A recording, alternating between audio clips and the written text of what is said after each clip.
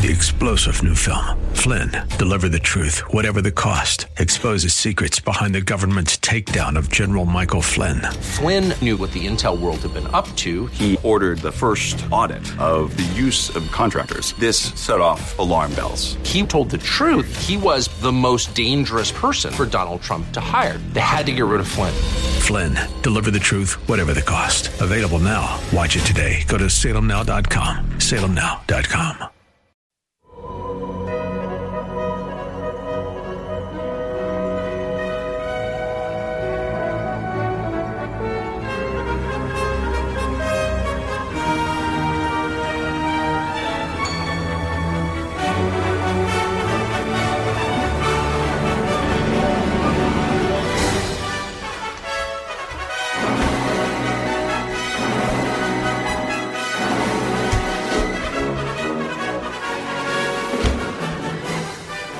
Document everything. It's so easy. You've got these things in your hands, in your pockets, these phones, more computing power than NASA had when we sent men to the moon.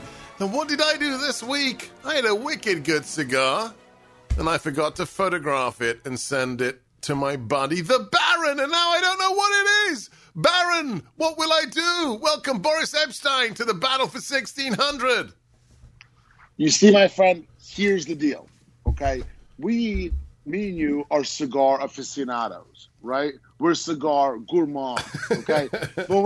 but you know, sometimes when you have as many cigars as one may have, the memory escapes after those wonderful cigars. That is why the beauty of there's a lot of downsides to technology, a lot of downsides.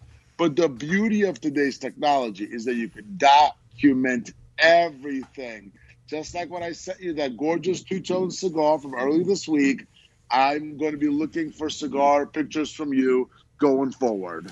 See, this is especially true for a man of the Baron's caliber who often, opens his closet door and collapses under an avalanche of fine cigars. And he needs to know what he's smoking. For me, that's true. I'm a creature of habit. I know what I like. Monty number 2s. I love Gurkhas. I love the Melanio.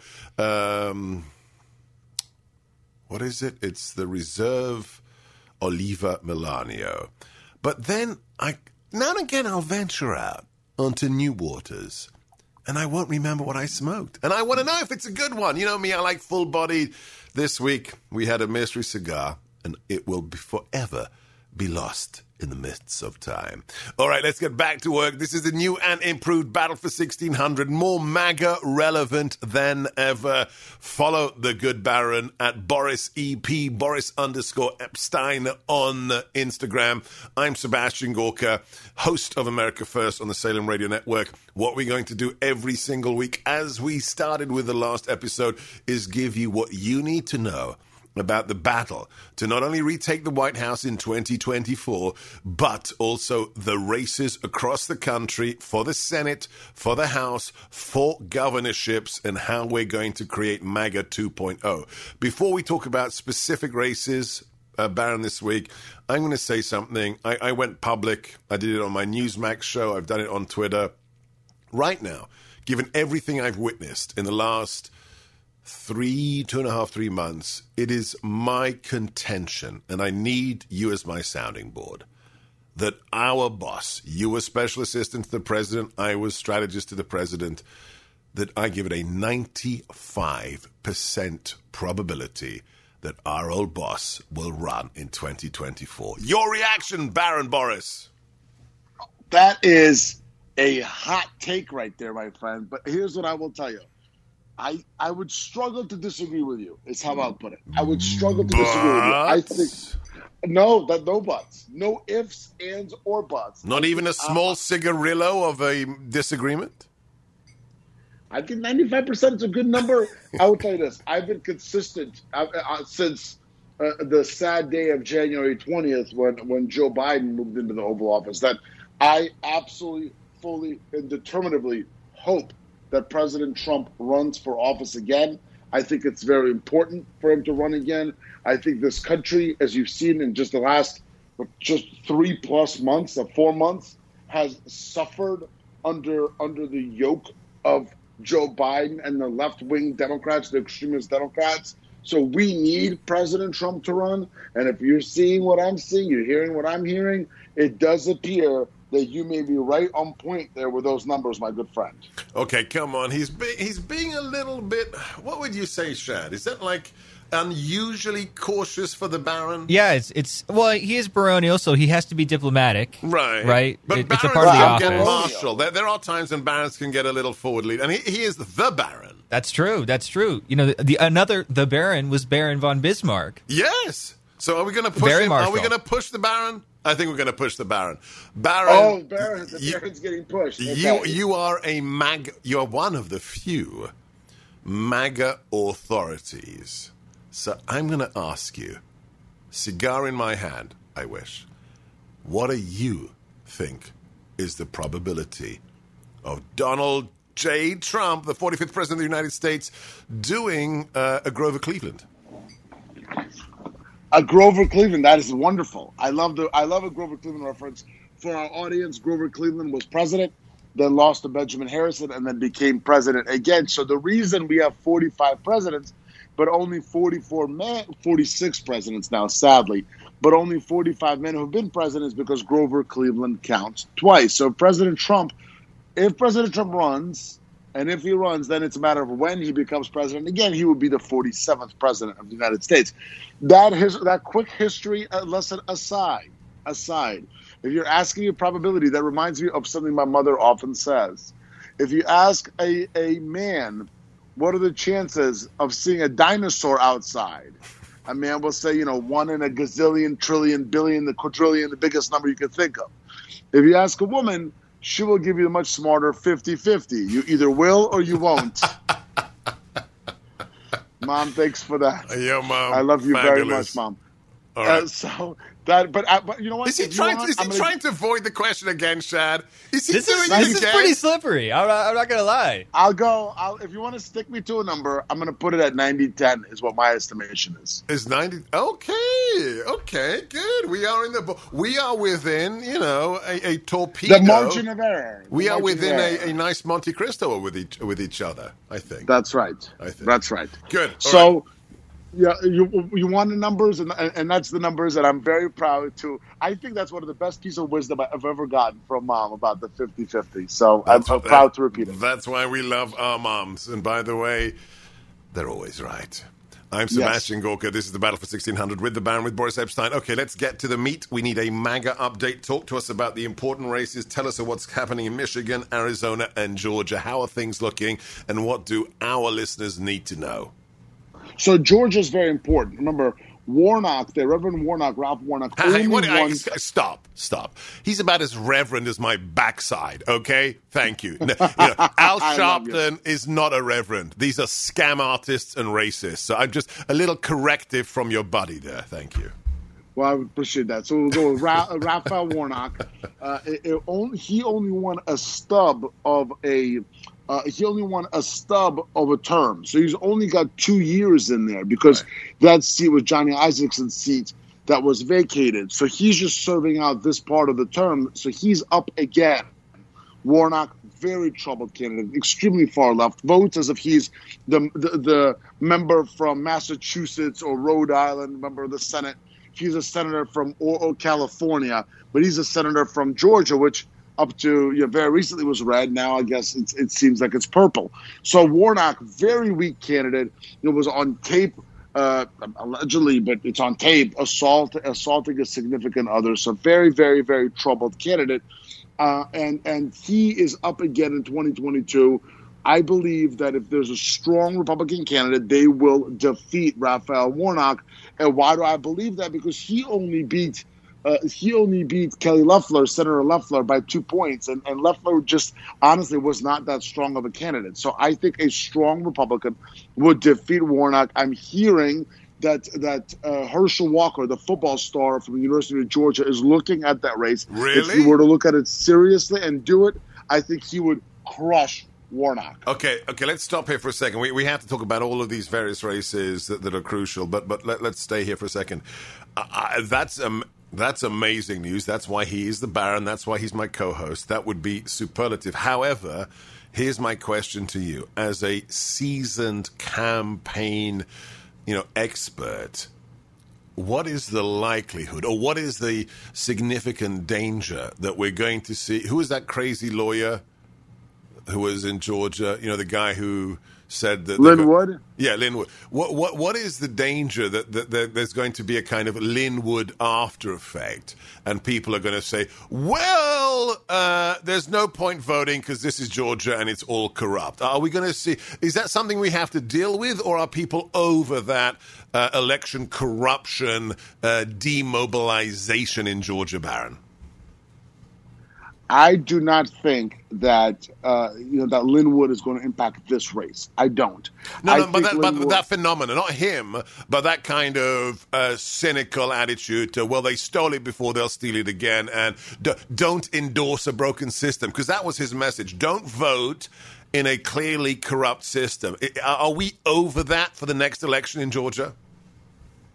Yes, I think our people, and it's a very important question, but I believe our people in Georgia, all across South Carolina, all across the country, they are focused on winning and doing everything possible to get our elections back to being full of legality and for being honest. And they realize, the Republican, the MAGA base realizes the only way to do that is to go out, vote, and defeat Democrats. So I do not think that that's going to be a big impact. And by the way, a lot of folks say, well, those two Georgia seats were so heavily impacted by the post-election challenges.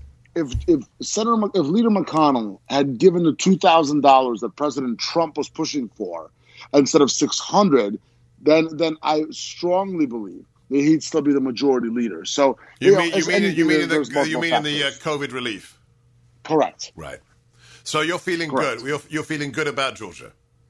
Yes, I'm feeling good about Georgia. Yes, I am. I think Warnock is very weak.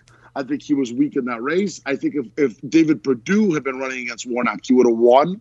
But it ended up Perdue against Ossoff and Loeffler against Warnock, and that's why you have Ossoff and Warnock now in the Senate. All right, so where do we go next, Michigan or Arizona? I think let's go to Michigan. Michigan is a very, very interesting situation there for governor. Now, there's you obviously have Meg Whitmer, who is a sitting governor, but she's getting herself in a lot of trouble with while she's been forcing lockdowns, she's getting on planes, private planes, flying around. She's got her husband saying, "Oh, I'm the governor's husband, and I need to be allowed to do whatever I want," and so she's up. Somebody who is very interesting to me there as a challenger is James Craig, who was most recently the Detroit police commissioner. African-American, top, tough, and I think he could give her a very, very, very, very tough ride for her money. So what else do we know about him?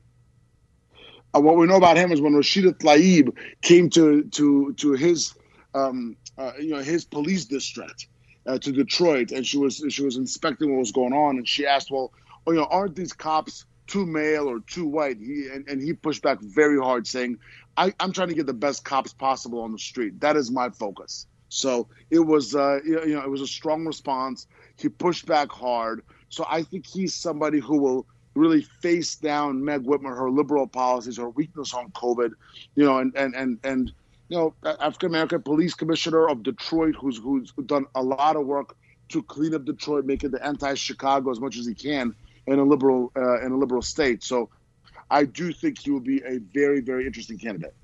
So here's the question. We have this phenomena, Boris. You look at... you look at Cuomo, you look at Randy Andy in New York, you look at Gruesome Newsom, Nancy Pelosi's nephew in California, and we see these governors who just seem to be, clad in cast iron with a layer of Teflon on top, and they seem just, it doesn't matter what sex scandal, what French laundry scandal, doesn't matter how awful the situation is in terms of COVID or crime, they just seem unstoppable. Does that not apply in the case of Whitmer? Do you think that she is really potentially vulnerable? I've learned to believe, after the experiences that we both had, right, in 2016, that everybody is vulnerable, right? Mm-hmm. After they told us that there was no way Hillary Clinton was ever going to lose that election in 2016, and Donald Trump Donald Trump spoke to such a huge swath of people, right? He spoke to the traditional Republicans, to the MAGA conservatives, to the more, old school, blue dog Democrats, they call them, right? So he's to the union members. And Michigan is very much part of that. I think Michigan long term is a state that's going to go red. And so I think that Whitmer could very much be in trouble. Again, remember, Michigan is a state President Trump won, and they're telling us that Joe Biden won in 2020. Still a lot of work to be done there in Antrim County to determine what truly happened. But nevertheless, it's very, very possible that somebody like Meg Whitmer, who's been in trouble with her handling of COVID, with her pushing for these lockdowns, and it has been not on the right side of the union members in Michigan, a heavy union state, that she could be defeated by an unusual Republican candidate. There's not a lot of African American police commissioners running as Republicans across the country, and I think that will make it for a tough race for Meg Whitmer. I really honestly do. I think it's something we forget at our peril, and I am so glad that you reminded us. It truly is encouraging. It gives us strength. It should be a stimulus to the engagement of every American in political life. That 2016 did demonstrate that anything is possible. So, I think the Donald Trump phenomena, America First, MAGA, took the American political rule book, tore it up, shredded it, burnt it, buried it, and jumped up and down on it. So the idea that we judge races or we judge political probabilities based upon campaigns of the past, trends in the past, I think that all changed 5 years ago. Is that hyperbole, Boris? No, you're right. And again, if you look at a state like Michigan with Gretchen Whitmer, where she's assumed to be somewhat Teflon, but she makes mistake after mistake after mistake. I think I called her Meg there earlier because she reminds me of a Meg Whitman, who's another candidate who, was assumed to be somebody who would be well liked and she was a Republican, a center-right Republican, assumed that she would be liked by a huge swath of the populace, but she just wasn't. And Gretchen Whitmer's problem is that no matter how much someone tries to anoint her a star, you actually have to act like a star. And what we saw 5 years ago in 2016 is President Trump come in and redefine politics with his authenticity, with his honest approach, with his direct connection to the voter. He was able to do that.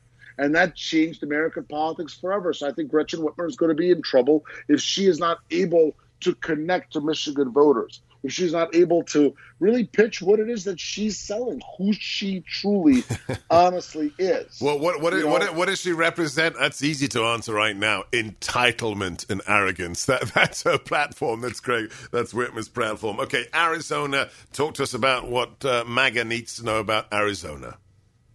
A very similar situation in Arizona. Because in Arizona, remember, the seat that was just up between Kelly and Martha McSally is still John McCain's seat.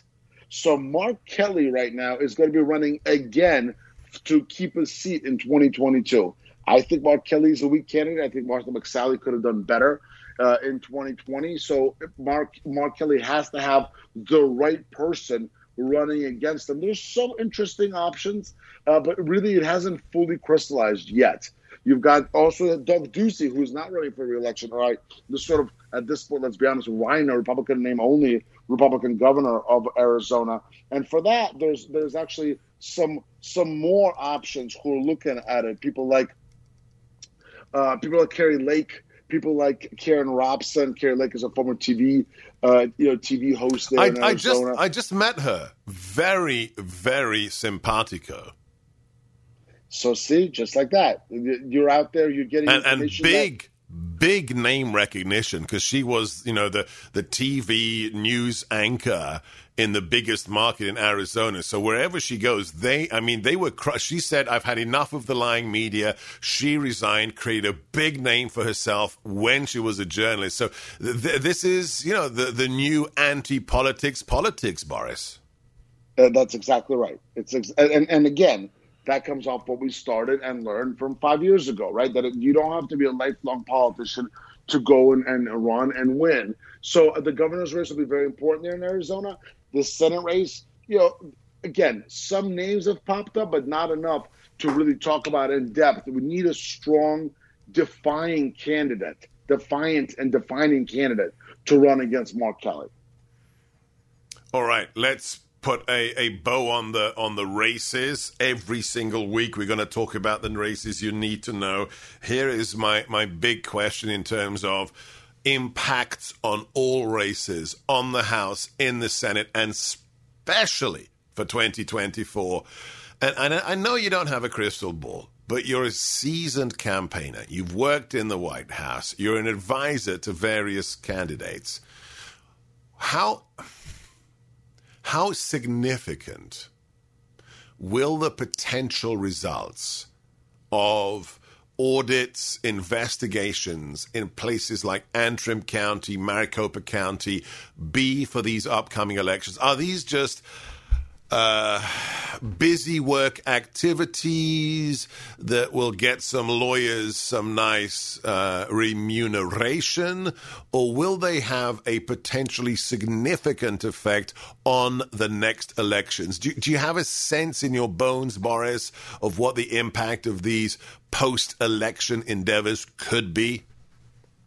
Yes, I do, and I'm judging it by how much the Democrats and the mainstream media push back against it, right? They're an absolute free fall about it. You got Rachel Maddow doing half her show just on the Arizona audit, on now the start of the Wisconsin assessment of the election, on what's happening in Georgia and Pennsylvania. So the fact that the Democrats are pushing back so hard suggests that what these audits, reviews, challenges are doing is sapping them, getting any momentum away from them, and it's crushing their political capital. It's crushing Joe Biden's political capital, and it's crushing the political capital of Democrats around the country. That is what I view as the impact. Now, I was asked very directly on a radio show earlier this week, what if the audit in Arizona turns out that, Joe Biden really didn't win Arizona? Well, let's get there first, right? And then we could go and talk about what the real impact of that. But as a political operative, as a communicator, as somebody who looks at things both from the communications and political fundraising perspective, I will tell you that the more these challenges go on, the more trouble we learn from Arizona, from Georgia, Pennsylvania, other states, the tougher it is for Democrats to run for a position of strength, the stronger it makes Republicans. All right. That's all the concrete things we have to discuss. Now I have, is it spiritual? Yeah, I think it's spiritual. Here's a story that I haven't shared on the podcast. So 2 weeks ago, my wife and I were invited to address a superb group of MAGA Republicans in Loudoun County. And it was a beautiful week, and they chose the Trump National Golf Course in Virginia, which I had never been to. Have you been there, Boris? In Virginia, I have been. It's gorgeous, beautiful. I'm not a golfer, but man, oh man, if I have, my 60th birthday party better be in the somewhere as exotic. Love that. Oh my gosh. And Katie addressed the gathered MAGA supporters, and then I spoke. But let me share a story with our listeners that I think has to impact upon everything we do in the future.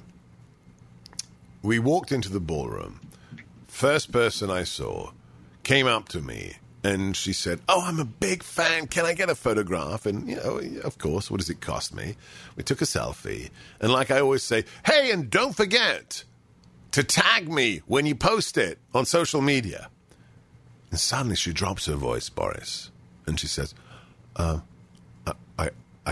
can't do that. I mean, things are really, really tough here in Virginia, and my husband is self-employed. We have a business, and thanks for the photograph, but I can't do that. And a little part of me died when I heard that. I didn't say anything. but it really impacted me for the rest of the evening.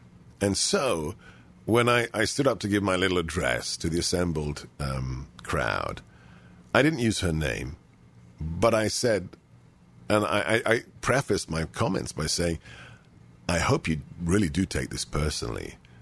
The idea that anyone would take the time to come to an event to celebrate conservatism, to support President Trump, America First, the MAGA agenda, and say they are afraid to post a photograph on social media.